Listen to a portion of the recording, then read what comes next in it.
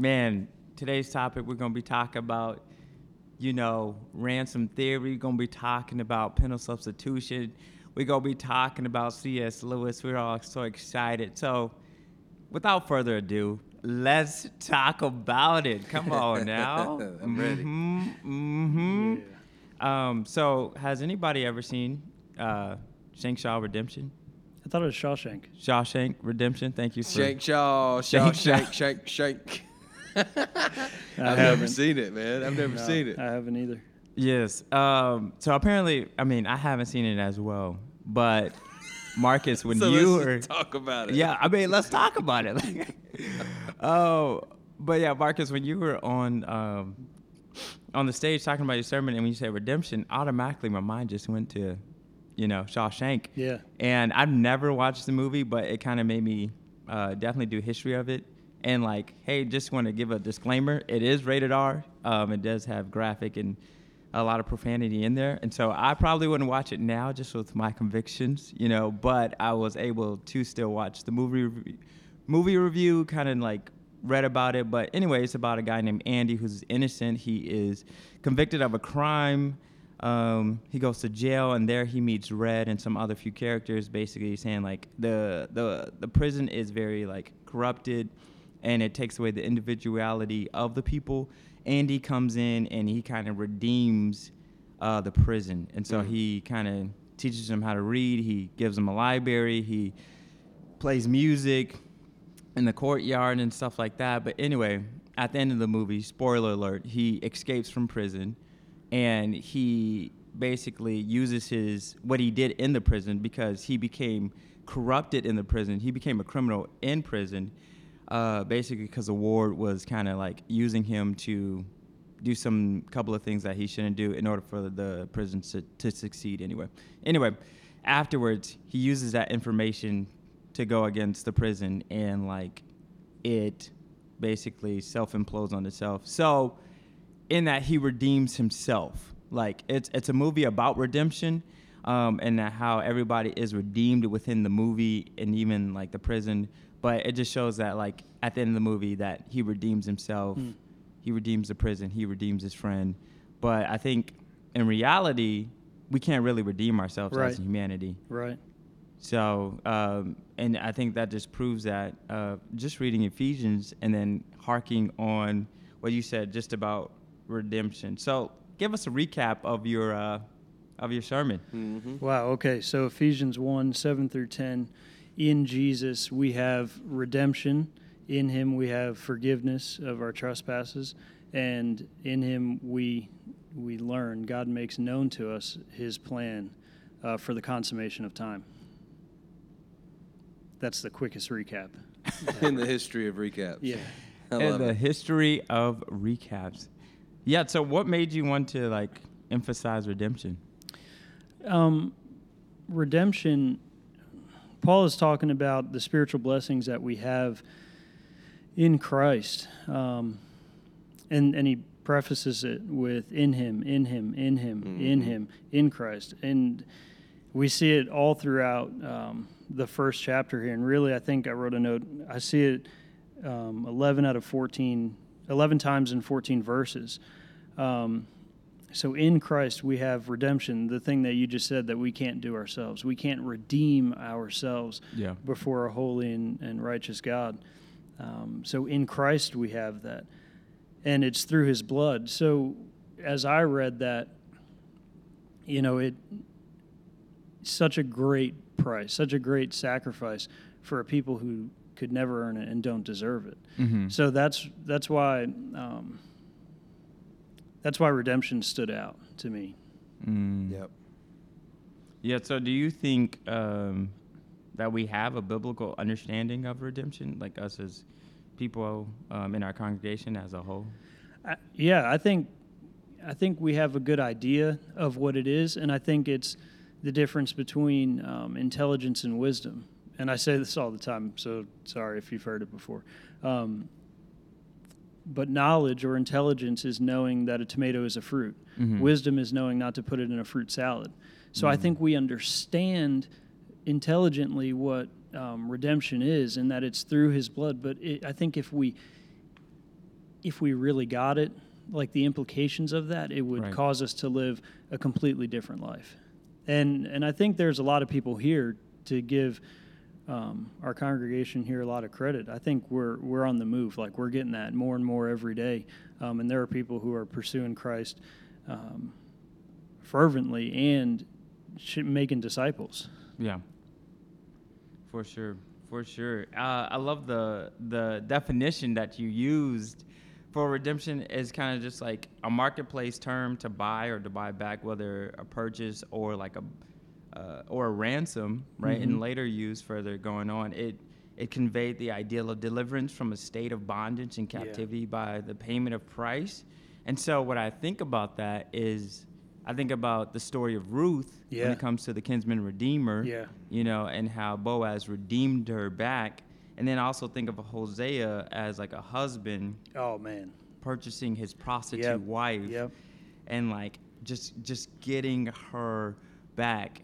And so with this type of redemption mindset, it's kind of like if we take this metaphor and we bring it to the crucifixion of Christ, it's kind of like, hey, what's the price? Well, it's Jesus. Right. Okay, well, who acquired the ransom? Okay, well, it's God. But if we continue to go on with that point, then I think we get into like the ransom theory, which says like, okay, well, who did God pay? Right. And it's basically saying that, well, God paid Satan in order for him to receive us and to redeem humanity, he had to pay somebody, which you said in the sermon of just like, hey, God didn't buy us back from Satan. Yeah. So what led you to say that? Well, it's that misunderstanding that we hear a lot. It's this dualism where God and Satan are playing equal parts, and we know that that's not true. Mm-hmm. That God is the creator, sustainer, the author of all things, right? He's above all, and the King of Kings and Lord of Lords. And Satan is just allowed for a time to operate. But he has no authority to convict, to condemn, or to judge anyone. So that's where the slavery example falls short. Because God's not paying Satan for our freedom, for our redemption. He's not paying anybody except himself. Right. And Jared, man, my question would be for you is like, have you, in all your time of ministry, have you ever heard of like this ransom theory out there? Yeah, I totally agree, especially in this current climate that we're in. I feel like this dualism that Marcus described, where good is over here and evil is over here, and everybody who's a part of that political party or this political party, you know, and we see this divide growing wider and wider, and it's rampant in the church as well, which is not exactly what he's describing, but I think it's a product of what he's describing when we put the devil on one side and Jesus on the other. I was reading in Hebrews 2, and this is kind of where some confusion comes from, I think, with this ransom theory. It's Hebrews 2:14, since therefore the children share in flesh and blood, Jesus himself likewise partook of the same things, that through death he might destroy the one who has power of death, that is, the devil, and deliver all those who through fear of death were subject to lifelong slavery. And a lot of times people can twist that text to mean that God was delivering us and ransoming us from the devil himself. Yes, God was, through Jesus, annihilating death and the devil and removing his authority, power, dominion, whatever, from the equation so that we could be purchased and redeemed. But the purchase, the price that was paid, as Marcus talked about, the price that was demanded was because of the sin that we had committed from our forefathers and us as well. And it continues on in Hebrews 2. It says, for surely it is not angels that Jesus helps, but he helps the offspring of Abraham. Therefore, he had to be made like his brothers in every respect, so that he might become a merciful and faithful high priest in the service of God to make propitiation for the sins of the people. And it's this substitutionary atonement that we Right. see here, where it had to be Jesus. It had to be the spotless Lamb, the Lamb of God, God in flesh, Yeah. to bear the weight that we deserved and we owed in order to make just penalty. It may be fanciful and it may make for a prettier movie for Jesus to come back and ransom us from the enemy. Yeah. But it's like we actually were the enemy. Right. Right. The scripture says we're enemies of Right. God Right. apart from Jesus. Right. Right. And so we can't be our own hero of our own story like Shawshank.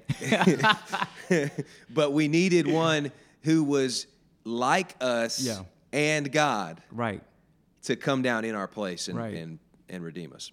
Yeah, and that's why I love the book of Ruth so much, because when it talks about that kinsman redeemer, it's ultimately pointing towards Yep. Christ. Like Christ is our kinsman redeemer, and this is the reason why I'll give you a couple of examples. And so like the kinsman redeemer had to be a family member. Jesus had to become like us in every way to save us. Yep. Right? The kinsman redeemer had to have the responsibility of buying the family members out of slavery.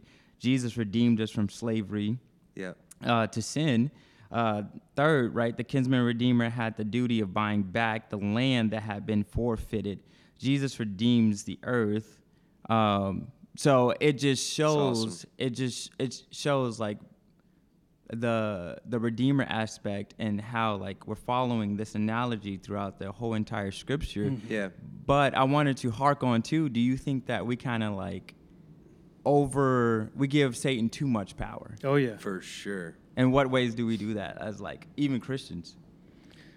I think going back to that dualism, we, even as Christians, we can, when we look out into the world and look at ourselves, and we're still affected by sin, and the world is still affected by sin, we forget that promise or the will that God has made known to us, that he sent a Redeemer, Jesus, for us so that we can be redeemed, that we can be forgiven, and that we can trust that there's a time when he's going to restore all things. He's new heaven, new earth. Right. At the name of Jesus, every knee shall bow and every tongue shall confess that Jesus is Lord, to the glory of God the Father. Like, we have to remember that hope and keep reminding our brothers and sisters in Christ of that hope, because what we see now and what we experience now is a life in a world that's corrupted by sin. But that doesn't mean that Satan has an equal spot, 50-50 Right. with God. He's allowed to do these things by God's sovereignty for a time, but it's going to come to an end.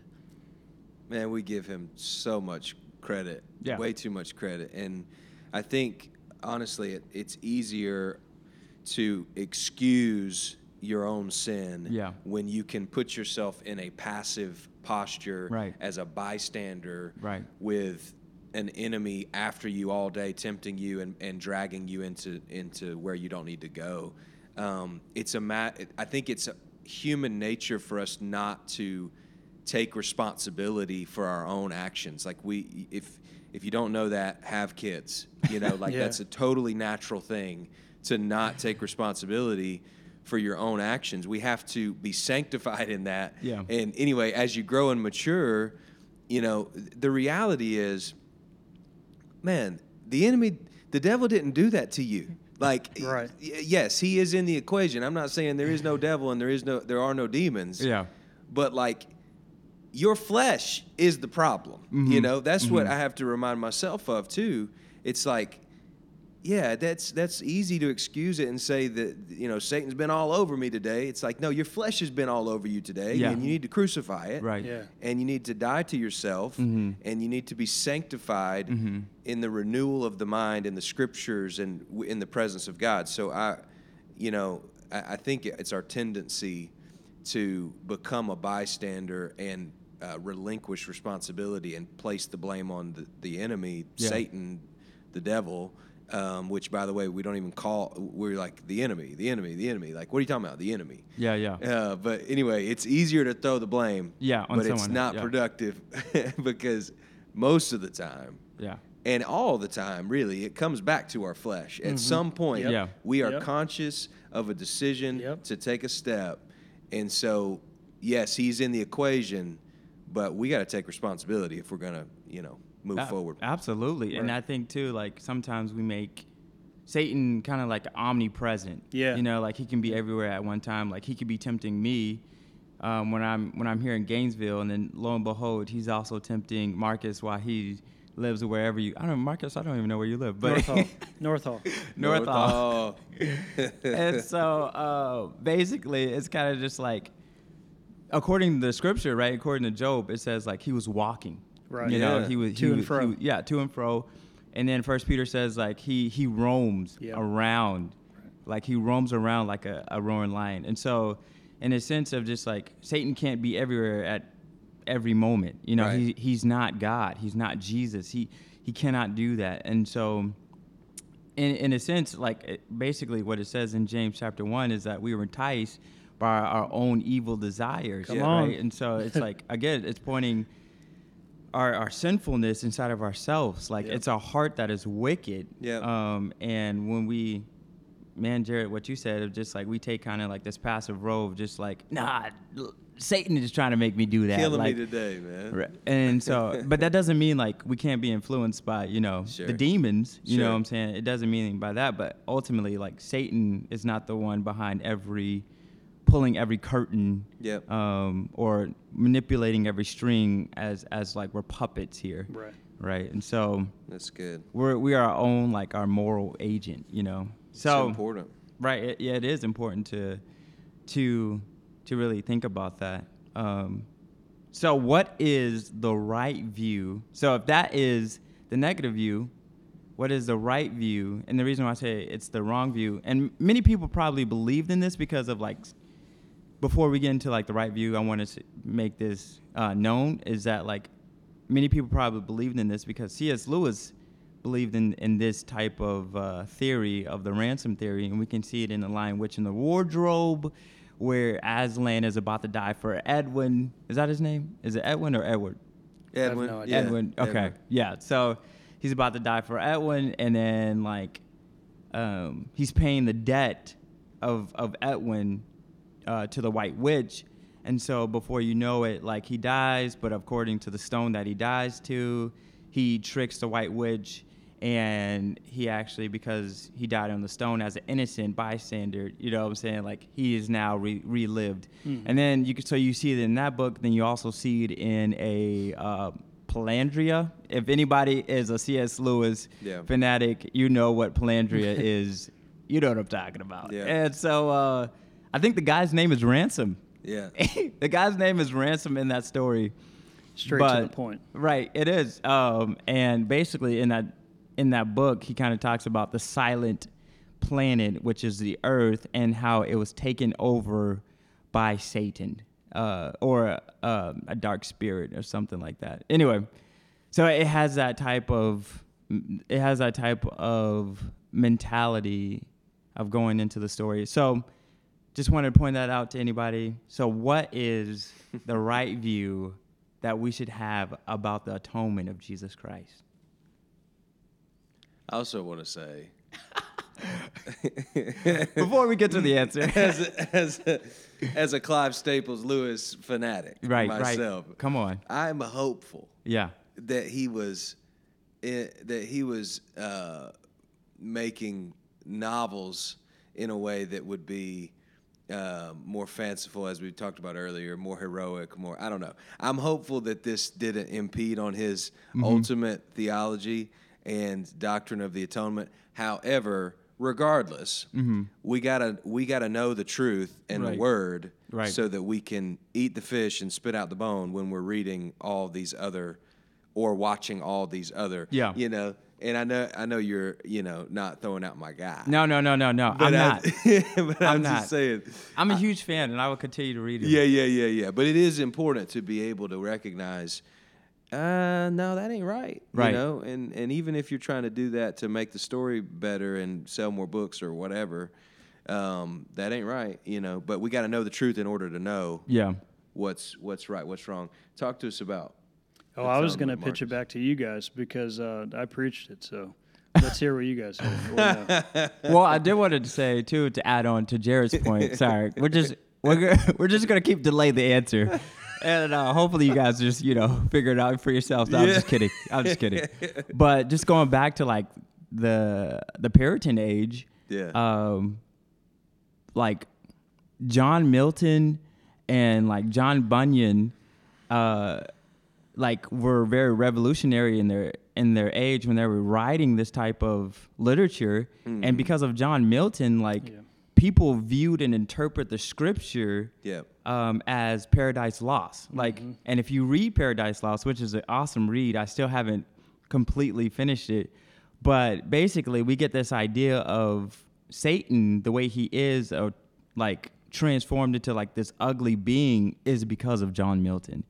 And so in a sense, it's like when we are reading great authors who put theology into literature, in the fictional literature, we have to be very careful of how we interpret it when it comes to like the scripture, and like look at it through a biblical lenses and see if it contradicts anything that is biblical. That's good. I think to that point, just to keep delaying this, I think to that point, today we see that in movies like the most recent Noah movie. Yes. Oh my god. Yeah, you see what I'm saying? Like that. If you're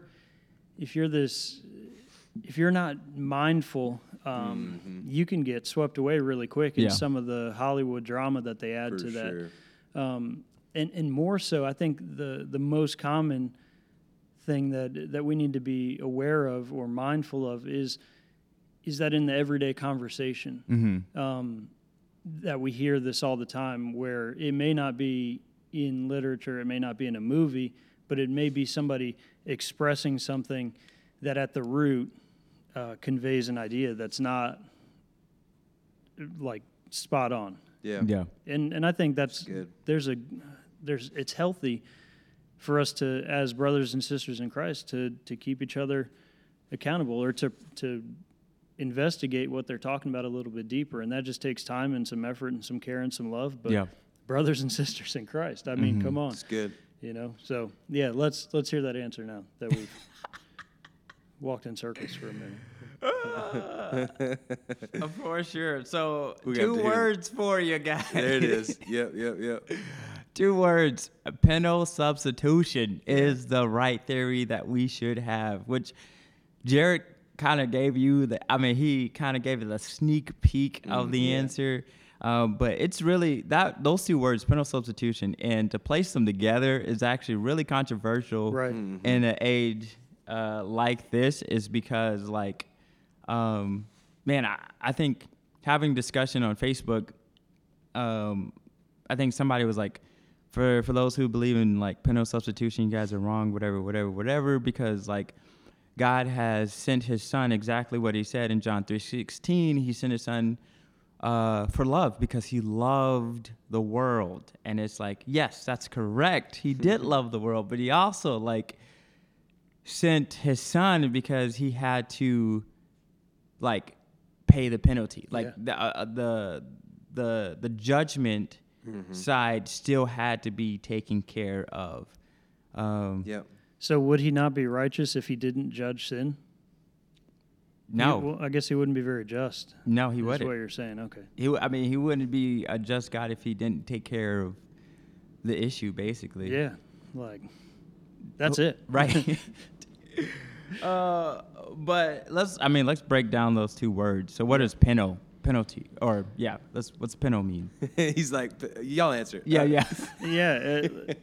An offense, right? Like an offense Yeah. or a foul, or like, this gets back into that legalistic terminology. So transgression, I think, maybe, like, I'm trying to think of some synonyms to give out. What do y'all got? I thought you were going to sports for a second. I thought you were going back to your baseball background. If y'all didn't know, Marcus played in the minors. Oh. No, I didn't. Shortstop. He's lying. Shortstop. Could have. All lies. Did you play shortstop? Center field. Of course you did. Yeah. Have you seen this guy run? Oh, my goodness. Is he fast? He's fast. Quick He's a big lightning. fella, too, to be Right, fast. that's what I'm saying. I mean, he's coming after you. Well, that's my associate pastor. We played soccer not too long ago, and he came out there. Didn't have a lot of ball skills, but you got None. out of the way. You know what I'm saying? So anyway, penalty. You get, you 3 strikes, you're out. Yeah. Penalty. Offsides. consequence, 5-yard penalty. Right. Consequence. I mean, you break the law, Yeah. and you have there's a penalty. There's a consequence for the action. Right. All right. So what's substitute? What's substitute mean then? Taking someone's place. Yeah. Or something's place. Someone or something.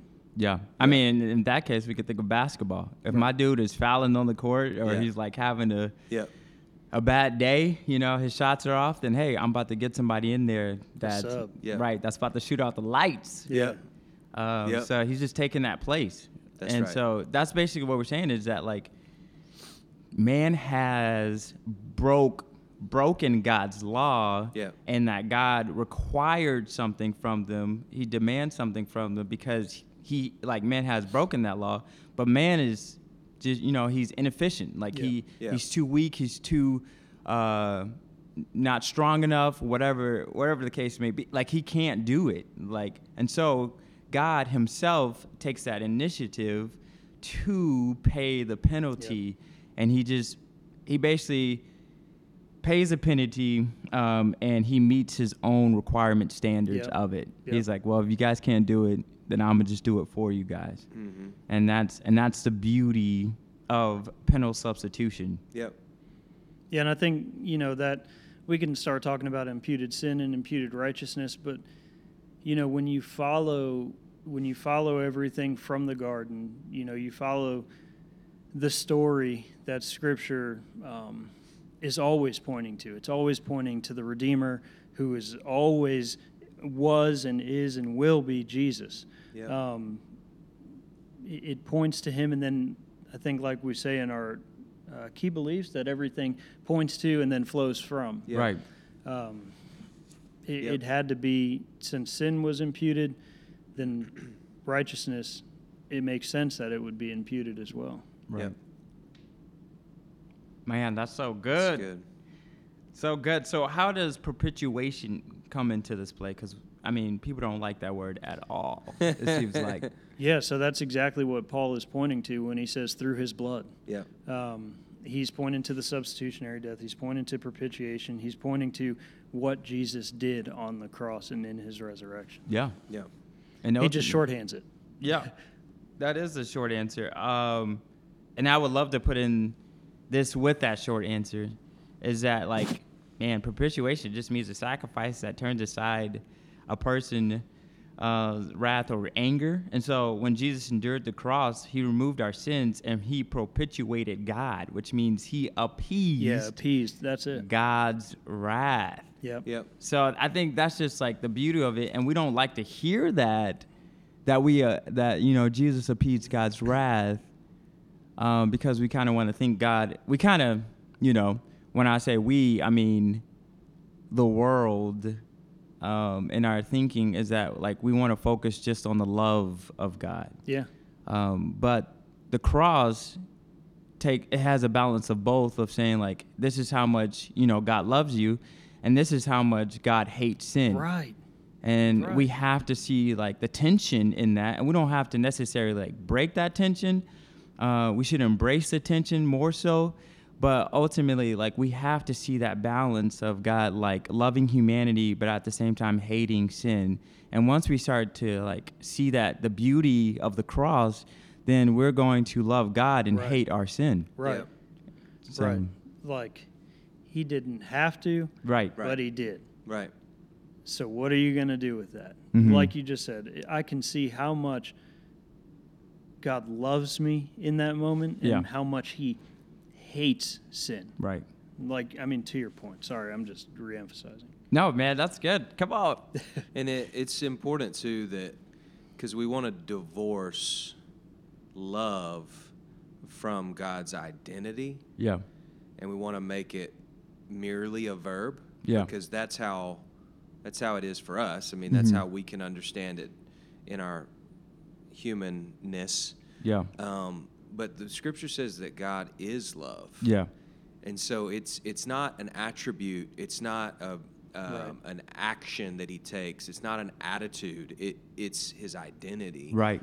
And with that, we know that he is set apart and holy and glorious, and anything not is separate from him. Sin separates. Sin, there's a punishment, a penalty for sin. It cannot be with God. He cannot be near it without burning it away. And so this penalty, this wrath, is part of wrath and love are not separate. Right. Wrath is a part of love being carried out. Yes. Wrath is a part of justice being served. And God's, because it's in his essence, you can't say, oh, well, he came in love and expect that to not include the just annihilation Right. of all that is filthy and dirty and immoral. Ultimately, he has a plan that of glorification, Yeah. of perfection, and for that to Right. happen, there has to be fire. Yeah. Because we have so much that needs to be refined and crucified. Really, refined isn't even a good. Yeah. For me, it isn't. I need to be, I need to be crucified. So anyway, it's a. I think that we can't grow.